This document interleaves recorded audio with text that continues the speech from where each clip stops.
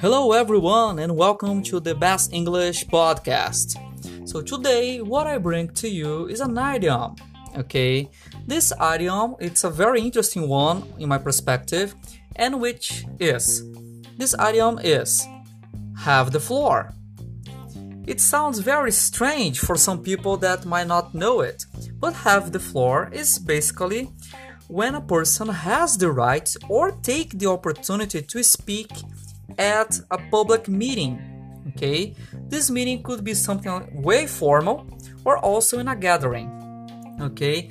Let's think about a professional meeting where a person is presenting a project, right? And one of the, the people involved in the project wants to reply or wants to ask a question.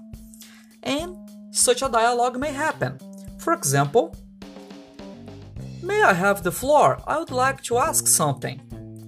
Oh, Mr. Robinson, you will have a moment to reply. Right now, Mrs. Turner has the floor. So please, just wait for a moment, okay?